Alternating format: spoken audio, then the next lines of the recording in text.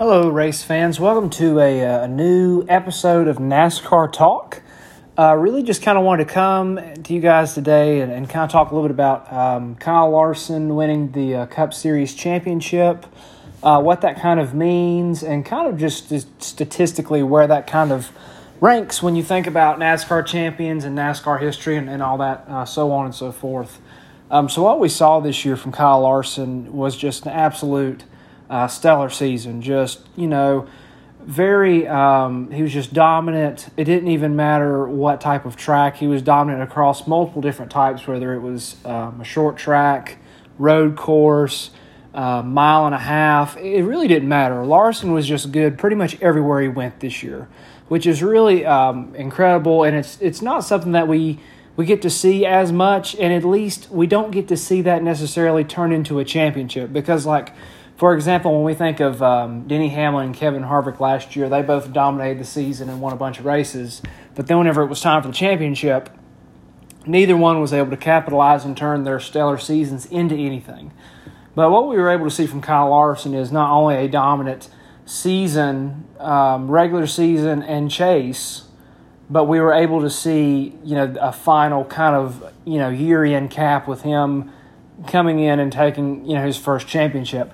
And, when we think about what we saw at Phoenix, we didn't really see a very dominant race by Larson, and Larson wasn't even that dominant back at the previous race at Phoenix this year. The previous race, Martin Truex Jr. won. But Larson was able to take advantage of a really good pit stop by his pit crew that basically won him the championship. When we think about the race itself, Chase Elliott had been really good through different parts of the race, and then Martin Truex Jr. had been good as well during parts of the race. Larson had kind of been lurking, but had never really been the number one guy, I guess you could say, at least the person with the best car. He definitely didn't. Of the four title contenders, he definitely didn't have the best car on Sunday. But that, thanks to his pit crew, that didn't really stop him. And even towards the end, we even saw Denny Hamlin kind of begin to put together something, but at the end of the day, it just didn't work out for him. And what we saw from Kyle Larson was just getting that clean air on that, late race restart where, he came into the pits fourth. His pit crew had the second fastest pit stop that they'd had of the season. And then he comes out first. And I think really that clean air, and honestly, too, Kyle Larson is just that great of a driver as well. He's very talented. But just giving that car clean air really, I think, was able to help him out and basically, help give him the championship. And then also it helps that there really wasn't any – that last caution happened with 25, 28 to go. It was late race, but compared to a green-white checkered like we saw in the Xfinity Series championship race, it's not quite the same. But still, it was a good end. I struggle. I have almost a love-hate relationship with the current point standings, like the way we do the end of the season points with the whole, playoffs and knockout rounds and all that stuff. I have a love-hate relationship with it just because, there have been seasons where guys who had better seasons, regular seasons, they came into the playoffs, maybe had a bad race or two and got eliminated, and then somebody won a championship who really wasn't that great throughout the season, but they were able to put together just a couple of good races at the end of the year and win a championship. So because of that, I've had kind of a love-hate relationship, but I was really glad to see Kyle Larson win the title because, when we look at what he's been able to do statistically this year, it's one of the best seasons we've seen in a long time by a championship driver, which really leads me to where I want to kind of direct the conversation is, where does Kyle Larson's championship stack up when we think of previous champions and previous champion runs? Where does his kind of rank? Because Kyle Larson either tied or broke three records this year. One being that he was the first person since Dale Earnhardt in 1987, first person to win three consecutive races twice in two different parts of the season. So Kyle Larson went three in a row at one point in the season, and then later on in the season he went three in a row again. Nobody's been able to do that since Dale Sr. did it in his 1987 championship win season. The next thing was that Kyle Larson actually broke the record for most laps led in a 36-race season. Because, NASCAR, the season's lengths have varied over the years. We've had 33 race seasons. We've had 36 race seasons, which is what we have now. We've even had, 29 race seasons. And, just they've varied over the decades.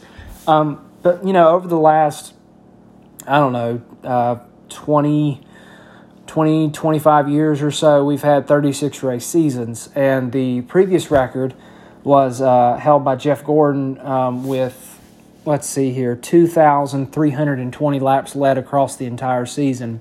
And Larson broke that. So he broke a 20-year record and extended it to now having 2,581 laps led on the year this year out of about 9,000. Which, when you think about that, that means he almost led a third of the races? Almost led a third of all of the laps ran the entire season. So that's pretty, statistically pretty crazy. So Larson set a new record for that. And I will say that the original record that was held by Jeff Gordon, that was actually a championship year for Gordon in 2001. That was his last championship. And then the other thing that Kyle Larson did this year is that he is the first person to have a double-digit win season since Jimmy Johnson did in 2007. Jimmy won 10 races in 2007, and that is the first time Kyle's 10-race win season this season is the first time that anybody has won 10 races in a season since 2007. And that was also Jimmy Johnson's second championship year. So as you can see, based off of the pattern that I've been telling you, the statistics that Larson has either matched or topped were all held by drivers, not only previous champions, but drivers during their championship years when they set these records and statistics. So when you think about it, it's like, okay, well then where does Larson's season, where does this year stack up? Because it was so dominant, and it's not something that we've seen in a very long time. Where does it rank when you think of, great seasons? Where does this one, and great championship years, where does this one rank? And, considering that, nobody's won 10 races since 2007, I think you almost have to kind of start there as, okay, what did that 2007 season look like? And when you look at Jimmy Johnson's numbers, he had 10 wins, 20 top fives, 24 top tens. When you look at Kyle Larson's season, he had, this year, he had 10 wins, 20 top fives, just like Jimmy, and then 26 top tens. So Kyle basically had the same numbers as Jimmy. Well, okay, here's one difference. Jimmy led 1,290 laps, whereas opposed to Kyle Larson's 2,581 laps. So when you think about that, they were overall pretty close in numbers, except for Kyle Larson had 2 more top tens and then pretty much led double the amount of laps that Jimmy led. That's basically the primary differences between the two, but otherwise, the 2007 championship year from Jimmy and then Kyle Larson's championship year this year are pretty close, pretty similar. So you really have to look back there. If you really want to take it back a little bit further, you could go to Jeff Gordon's 1998 championship season, in which he won 13 races and had 26 top fives and 28 top tens. Which, statistically, that would be a better season for Jeff Gordon as opposed to Kyle Larson's year this year. But, when we look back through the history, and especially championship years, hitting those double-digit wins, that's not something that you see as much now. Now, when you go back into the 90s and maybe even the 80s, you'll see those kinds of things periodically. But, really in the last 20 years, we just haven't seen it. Jimmy did it in 2007 with 10 wins. And then before that, the closest I could find was Jeff Gordon's 1998 season where he got 13. So there's only, Kyle Larson's championship year this year is only the third time that a champion has hit 10 wins in the last, 23 years or so-ish. basically 23 years. There's only been 3 double-digit win champions in 23 years. That's not a lot when you think about it. So when you think about where does Larson's championship year match up with, where it kind of ranks, it's definitely the best one of. It's definitely the best season since Jimmy's 2007 season. You could definitely make a valid case, since he does have 2 more top 10s and he has double the amount of laps led, that it might be the most dominant season we've seen since Jeff Gordon's 1998 season. You can debate where you stand on that. But you could definitely make a pretty valid case that Larson's 2021 championship season is the most dominant season we've seen since 1998. But definitely the 2007 season, in my opinion, is a strong second. I don't think it quite, just because of the top 10s and the laps led. I'm going to lean more towards Kyle Larson for having a better, more dominant title season. But, you could make the case for Jimmy if you wanted to. But I think when we look at what Kyle did this year, it's the most dominant season we've seen in 23 years, which is really just a testament to his abilities as a driver, to the Hendrick Motorsports organization. This is Rick Hendrick's 14th championship. That's like that is the most championships by owner by a very wide margin. I was trying to think of even who was in second, and I'm thinking maybe second place is like maybe 6 or 7 championships from an owner. So Rick Hendrick basically leads the amount of championships by owner by about double. So that just gives you a sense right there and just how dominant that organization is.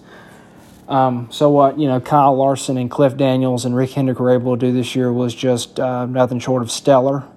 Just a great year for them. They were able to execute all season long, and it's good to see. In my opinion, I like to see whoever is the best all season long. That's who in my opinion, who I want to see take the championship, because that's the person who deserves it, in my opinion.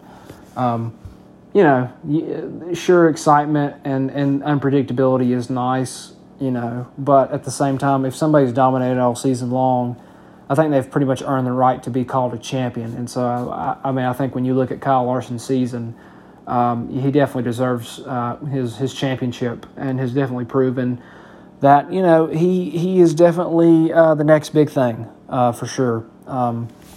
So when we think about what Larson's done this year, it's been really good. So congratulations to him, to Rick Hendrick, to Cliff Daniels, to that organization. There are a lot of other things and other driver seasons that I would like to get into breaking down, but I'm going to save that for future episodes, because I think those need to have their own times. But I really just wanted to focus on what we saw from Kyle Larson and from his team. We saw a team that did not have the best car at Phoenix, because Larson never led a lot in Phoenix. He didn't lead much. He led the last 30 laps. And there might have been another, short period of time during the race when he did, but he really did not. He did not have the best car. But what we saw was a stellar pit stop by his team, and that is really what gave him the clean air and the track position to take a championship. Which is good to see that this was really a team effort. This was not just the driver did this kind of deal. This was a team effort. If it was not for the pit crew, Kyle Larson would not be the champion, because he did not have the car to go from 4th to 1st. That's for sure. But that just shows you, the hard work and why it's so important, not only to have a good driver and a good crew chief, but to have a good pit crew, because your pit crew can do a lot of things for you that, is going to be a lot harder to do on the track. So, just a stellar drive from that team at Phoenix. So that's going to be all for today. I'll be coming back to you all soon with other breakdowns and other analyses from the some of the other playoff contenders, some of the different things I saw, especially Denny Hamlin's yet again choke of not being able to take home a championship after another opportunity basically missed for him. But I'll tackle that in a later episode.